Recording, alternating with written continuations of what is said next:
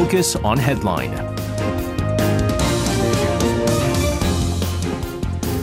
All right, let's take a look at what major issues are making the headlines today on Focus on Headline. For this, joining us in the studio, we have our reporters in Choi Ji-hee and Chung Ye-in. Guys, welcome back. Good evening. Good evening to you guys. We got another pair of twins this time around. Let's start things off with some domestic politics news. A second round of a warrant investigation on a former special counsel, Park Young-soo. This was held earlier today. Now, Park is suspected receiving 5 billion Korean won during the development of the Daejang-dong area. Chi, you're going to start us off. Give us the latest on this. Sure. So the decision to detain former special counsel Park Young-soo, who's suspected of the so-called 5 billion club for accepting money in exchange for helping private developers in Daejang-dong, will be finalized as early as today.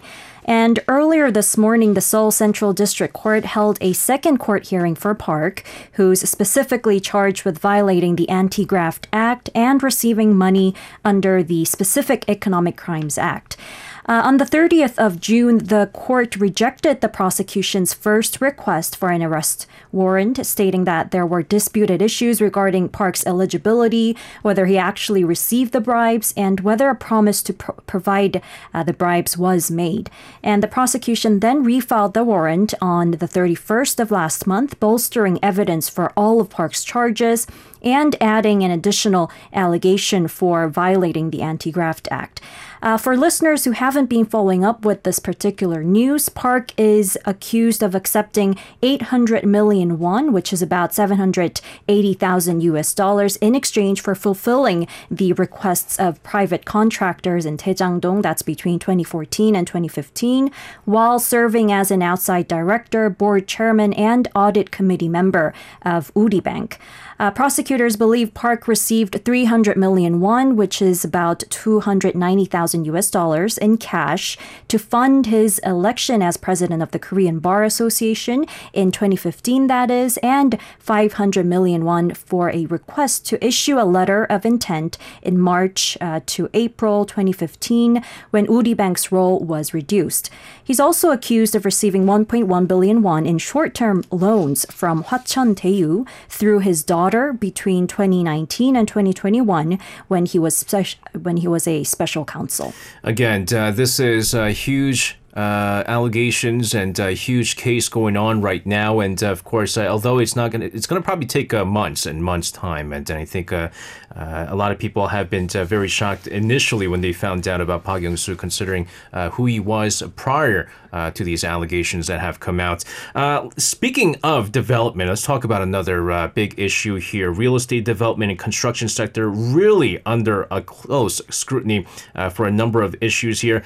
They're calling these the so-called boneless apartment scandal because they found out that a lot of these steel bars that are supposed to be used in the constructions for cement walls have not been used. They're saying they're leaving out these steel bars. President Yoon said that the construction cartel is behind the poor construction cases revealed in the past months. We had the LH, one of the apartment complexes in LH, I believe over in Incheon, where the parking lot collapsed because of these quote-unquote boneless, construction. And they're going to be establishing what's called the Anti-Cartel Fair Construction Promotion Office. Yang, you have more on this. Sure. So on Wednesday, Lee Han-jun, president of Korea Land and Housing Corp, or LH, made this announcement of establishing the office at an emergency meeting of LH's responsible stakeholders, where they discussed measures to eradicate the construction cartel and poor construction practices. Now, Lee said they sincerely apologize for the unfortunate incidents that occurred at LH apartments, affirming their commitment to ensure construction safety and address suspicions surrounding preferential treatment in the entire process of LH's construction work.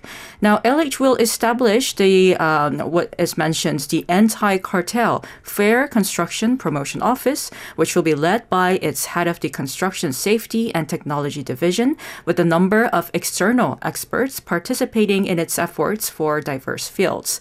So the office started its operation right away on the same day of the announcement and will last until the cartel is eliminated.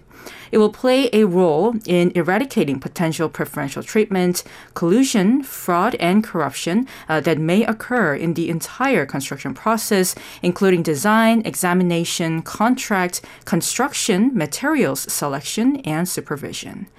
LH will also strengthen its role as an ordering organization and overhaul how it manages its construction sites. Now, in particular, it will consider introducing a one-strike-out system for companies that are found to be conducting poor construction practices. So companies that cause major-level disasters and construction accidents will be subject to direct penalties of expulsion, such as restricting their participation in bidding going forward. So when it comes to the 15 apartment complexes, it has already announced on the 31st to have such substandard construction quality. LH has decided to request the National Police Agency to run an investigation on the companies involved in the design, construction, and supervision process for the design error in the flat slab structure and missing out the necessary rebars. So the real unfortunate thing out of all this for our listeners out there, the LH apartments are sort of government subsidized homes for lower income families. It is the more affordable homes out there. And so it's been long known that the construction for these LH apartments are not up to par as compared to, for example, like the Zais and the Ramyons and the Lotte Castles, you know, the big Private. the private companies, right? I mean, that everyone talks about. It's far less well built than some of these privately built apartments. But still, though, when you're talking about the safety of those that are living in these apartments, you still can't skim out on, I guess, some of the most crucial things. Like, for example, having these bars when you're creating the walls, for instance, and leading to a collapse in the parking lot, which is a major fault of the construction company. And so the consensus is that because these construction companies are not technically making as much money or profit off of constructing these, doesn't necessarily mean that they have to skim off of these construction materials. And it is just terrible. And it's good that they're cracking down on this now. Before, again, it could have been a fatal accident that could have happened. But the government has decided, though, to compensate for the faulty apartments developed by the state-run Korea Land and Housing Corporation, LH. Ji, you have more on this. Right. So the ruling People Power Party and the government decided to compensate prospective tenants of poorly constructed apartments commissioned by the Korea Land and Housing Corporation, LH, for damages and grant them the right to terminate their contracts. Now, the government will also conduct a full inspection of private apartments and those ordered by LH to check for defective construction by the end of September. The ruling party said in a briefing that it will thoroughly investigate the wrongful practices and illegal acts that occurred under the previous government and come up with fundamental measures, along with a full inspection of related apartment complexes to resolve public unrest caused by the recent defective construction. Based on the inspection results, the government will proceed with reinforcement work and penalization of those responsible as well. And the reinforcement work will be completed swiftly for the 15 complexes where defects were identified. And residents of poorly constructed apartments will be compensated for damages to their satisfaction. And for prospective tenants, the government will grant the right to terminate the contract without restrictions on redrawing. And the government will also conduct a full survey of apartments completed and under construction by the private sector as well. That's the private companies. And the government will announce the inspection plan for all privately developed apartments this week and complete the inspection by the end of September. Yeah, and I think there needs to be a thorough inspection of even the private construction apartments because, again, I mentioned this briefly in our previous show, but we had a couple of weeks ago just torrential downpours in parts of the country, and they were saying that a number of construction sites that were still doing construction on these newly built apartment complexes, and it's dangerous, especially when you're mixing cement and things like that, and things are not dry yet, and it's getting wet and they're still building. They're doing constructions on these buildings. And so a thorough inspection is required because I believe, was it last year or the year before that, somewhere in Gwangju, where the iPark building, and that's another major apartment complex by, I believe, Hyundai, I believe, is responsible for that.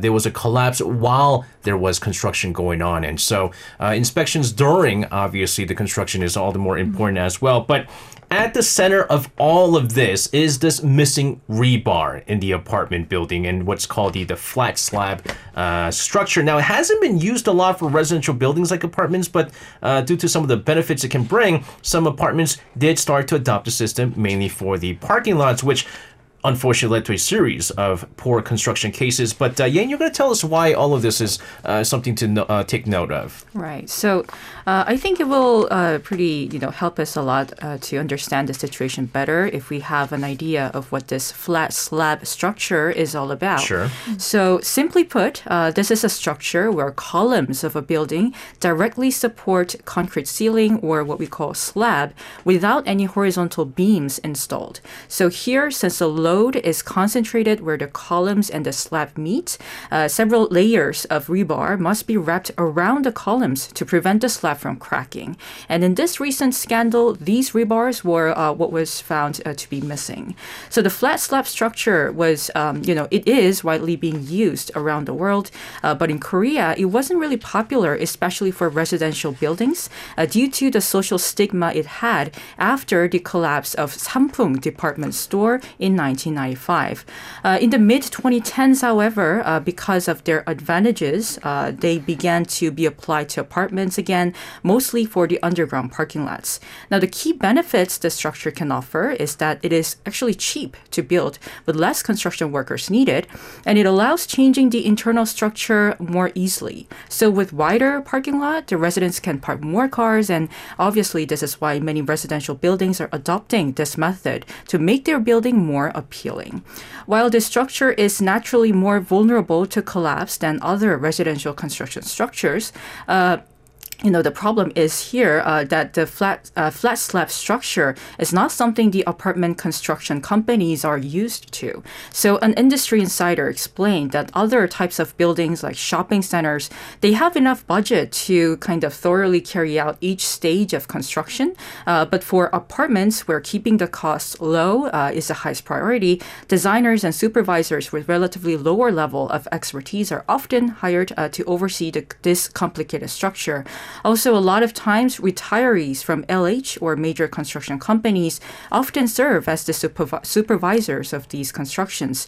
However, being used to working with other more traditional type of methods, they are sometimes unable to clearly understand and handle the new structure. So this is a big concern for me. Keeping the costs low is the highest priority. The highest priority should be, I just bought a house for hundreds of thousands of dollars, taking out massive loans. I want to be able to survive and be safe in this new apartment that I'm living in. The whole thing, and it's interesting you mentioned the whole Sampoong department store tragedy, right? The big thing was they were saying that inspectors found out that there was some faulty parts, and they needed to do some renovations, but renovations to the area was going to cost a whole lot. And so the person in charge of the Sampoong department store apparently paid off the inspectors and basically said, listen, just, let it go by. And that, of course, led to the tragedy. And so, again, it's the most important thing is not to keep the costs low. The most important thing is safety first is what we're doing. And again, all of this might be a little bit complicated. There's a lot more than just putting cement blocks and steel bars and putting everything together. I remember in high school, I majored in architecture.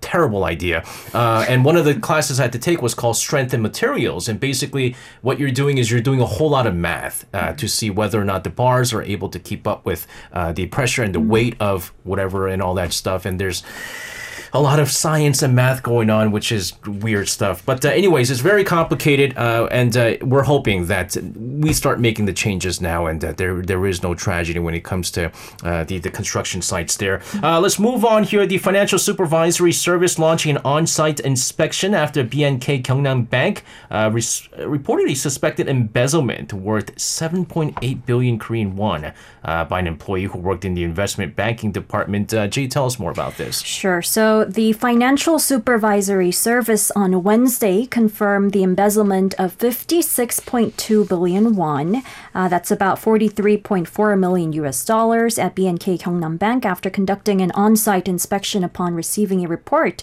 of this embezzlement case of project financing loans on the 21st of last month. South Korea's financial authority has launched an investigation into the embezzlement at this bank, marking the second largest amount after a 69.7 billion won incident at Uri Bank last year that involved that's in Korean won. And the amount initially reported at this BNK Gyeongnam Bank was 7.79 billion won, as you said earlier. But the on-site examination identified an additional 48.4 billion won.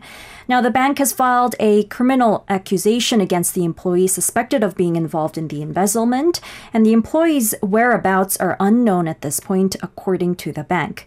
Now, the FSS examination revealed that the suspected employee had embezzled bank funds over 6 years by stealing parts of the repayment principal of non-performing PF loans or obtaining loans through falsified documents. And the bank had not known this for the past several years, and the employee has also allegedly misappropriated PF loan repayments to settle another PF loan he was responsible for. And the financial authority is currently conducting further investigations into the alleged embezzlement at other PF businesses managed by the same employee. And following the recent announcement, law enforcement conducted raids on the same day at around 10 relevant premises, including the employee's residence, office, and the real estate investment department at BNK Gyeongnam Bank. And the financial authority cited likely failures in the bank's internal controls and has been monitoring PF loans at the relevant branch as well as the bank's headquarters while calling for monitoring of PF loans at other banks. I mean, again, I don't know who this employee is, but there is a very good chance that he or she has kind of up there in the rankings because not everyone has access to being able to approve all the loans and things like that. But when you're saying they're still trying to find out the whereabouts of this person, you can probably tell that he or she is out of the country already, and hopefully they'll be able to catch this particular person. But as embezzlement cases by employees of financial companies continue, the amount of embezzlement this year was the second largest in history. Now, the financial authorities have been supervising strong internal controls at the financial companies, but it's been pointed out that the supervision and implementations are only done superficially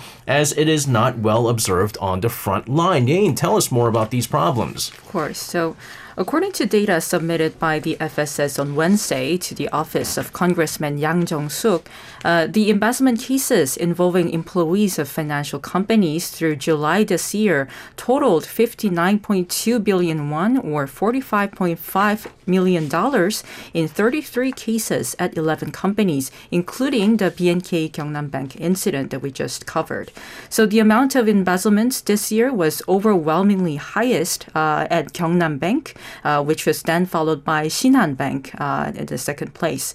Now, looking back, the amount of embezzlement by financial sector employees had remained high at above 11 billion won level, or that's $8.4 million until 2020, but it sharply fell down to 3.4 billion won, or $2.6 million in 2021. However, after rising to a historic level of 101 billion won, or $77 million last year, it has hit the second highest level in history this year again.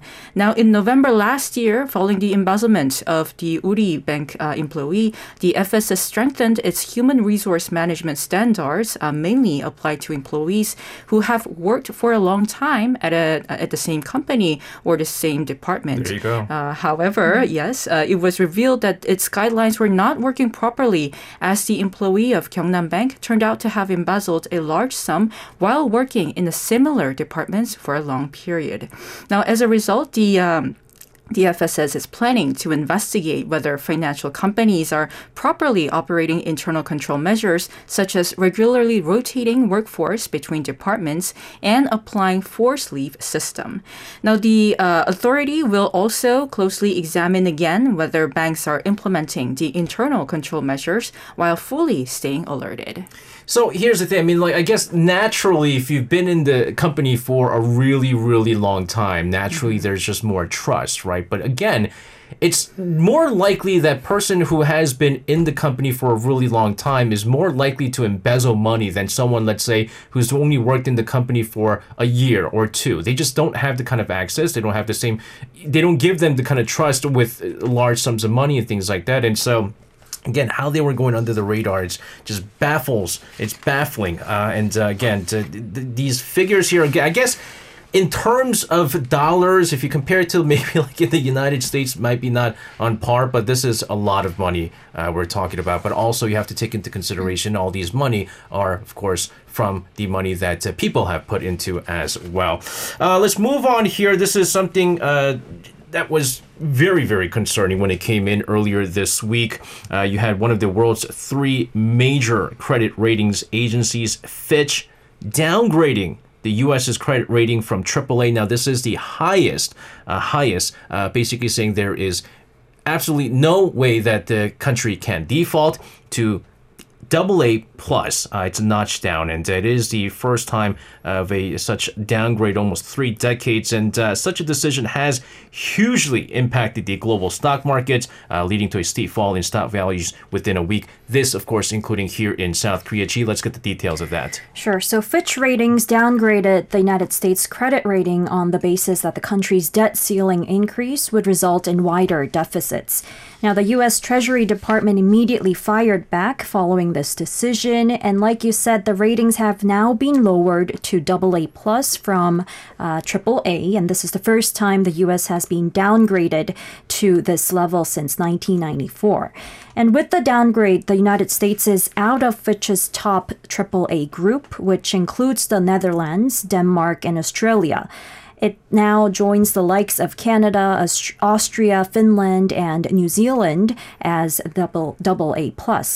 Now, the agency explained that it lowered the U.S. rating due to concerns over deteriorating fiscal health in the country. And it also said in a press release that the U.S. fiscal position is likely to deteriorate over the next 3 years, and the burden of national debt is growing as well. And it also noted that governance in the U.S. has also deteriorated compared to other AAA-rated countries. And politicians have repeatedly bickered over raising the debt limit, only to resolve the issue when a default was imminent. And following the decision, sentiment towards safe haven assets intensified, and European and U.S. stocks fell across the board, starting in Asia on the second local time. And amid the risk aversion, the tech-heavy Nasdaq Composite closed 2.17% lower, while the Standard & Poor's 500 index closed 1.38% lower. And the U.S. Treasury market was relatively stable, but the 10-year Treasury yield hit its highest level of the year, rising to 4.2%, which is the highest in about 9 months. And also in Asia, the recently bullish Nikkei 225 stock average closed 2.30% lower, falling below the 33,000 mark. And the Korea's benchmark KOSPI and KOSDAQ fell 1.9% and 3.18% respectively. And Taiwan's benchmark and Australia's benchmark were also lower by over 1%. I just never really understood. Fitch Ratings, again, it's AAA is the highest, and I believe AAA means that it has like zero chance of defaulting, right? And so you look at it's true. The U.S. has never defaulted. All right, and it is true that they've never defaulted. But you have to understand also how many times the U.S. has raised this debt ceiling, which is basically trying to stop themselves from defaulting. Technically, they don't have the money. They're just continuously getting. All right, let's just borrow more money, but to not default. It's 78 times since 1960 that they've raised the debt ceiling. I mean, you could take into consideration inflation and things like that, and surely they have to raise it time and time out. But even the most recent one earlier this year, I mean, they really almost defaulted, which is why I think that's the closest the U.S. has ever gotten from defaulting, which is why it's not surprising that Fitch had downgraded to AA+. But even in the first place, the U.S. has so much debt. I don't understand why they have such good credit. I guess. No, actually, even if you have a lot of debt, as long as you continue to pay it off, you get good credit. That's how it works, right? All right. I do understand. But again, it has impacted the global stock markets quite a bit. Let's talk about a fascinating story that we talked about on Tuesday with Walter. And when Walter was talking about it, we were saying that it has not yet been confirmed by the international scientific community. The superconductor it's been quite a huge topic right now amongst the scientists right now. Besides in the research itself, interest in superconductor themed stocks have grown dramatically because of what we talked about, a incredible development amongst these South Korean scientists. But there are concerns about overheating, with some stocks being flagged as investment warning stocks. Yang, tell us what this is all about. Sure. So according to the Korea Exchange, those categorized as superconductor-related stocks or themed stocks have been rising sharply every day, now leading to a buying spree. So against this backdrop, the exchange has decided to flag Sonam as an investment warning item. This is a company that is said to be a superconductor, nano, and advanced materials business operator. And the exchange explained that investors will have to be cautious when making their investment decisions, as trading may be suspended if the price continues to rise further. Now, Sonam's stock price was on an upward trend, hitting the price ceiling for 3 consecutive days until today, since the 27th of last month. And Sonam is not the only stock that's experiencing this. Now, other stocks such as Shinseong Delta Tech and Deokseong also rose to the price cap level. And there are assumptions that the recent secondary battery frenzy is now being followed by a superconductor frenzy within the stock market. Now, superconductors are materials that conduct electricity very well with near zero electrical resistance. And recent Korean research, as SJ has just mentioned, claimed it has made the world's first room temperature superconductors, which raised expectations that the way to commercialize this technology has finally opened up. Now, however, the research still requires peer review to fully validate its findings, and the Korean Society of Superconductivity and Cryogenics has also launched a validation committee composed of experts on the 2nd to respond to the recent controversy over room temperature superconductors. Now, even if the researchers' claims turned out to be valid and true, it will take a long time before the technology can be actually used for real-life applications. This is why experts are still wary of excessive hype over superconductors and are urging caution when making investment decisions. Yeah, because the research on this has not yet been confirmed right now. The South Korean researchers are saying that, okay, I mean, it's proven that they're able to create this this new form of a superconductor, but it has not been fully peer-reviewed. It has not been supported by the international community so far. But the way that stocks usually go, it's based on what they believe is going to happen moving forward. Like we say, you never buy stocks on the news, right? And people sell on the news is what it is. But the price of Sonam is ridiculous because a week ago it was something like 3,001 or something like that, a little over 3,001, and now it's at 11,000. It tripled in value in just a week, and a lot of investors are putting into this. But if there's news, if news comes out that it's not been proved, it's going to start tanking, and of course, massive money going out here. But this is a very interesting topic with this superconductor, and I'm sure we're going to get an expert's take on this very issue in our future program. Let's move on here. We have been experiencing this intense heat wave. I have to say today is probably the hottest I've ever felt. And it's not even humid. There's like no humidity. It's just dry hot. It's ridiculous. And it seems like the heat wave is here to stay longer. Let's hear more on this, Jihi. Right. So with a hot and humid North Pacific high pressure system completely covering the country, it's expected to be very hot for most of the next 3 days, with temperatures reaching around 35 degrees Celsius. And cities nationwide and coastal areas experience intermittent tropical nights as well. Now, in particular, Gangneung City of Gangwon Province experienced a super tropical night with a nighttime low of 30.5 degrees Celsius. Nighttime low? Yes. Wow.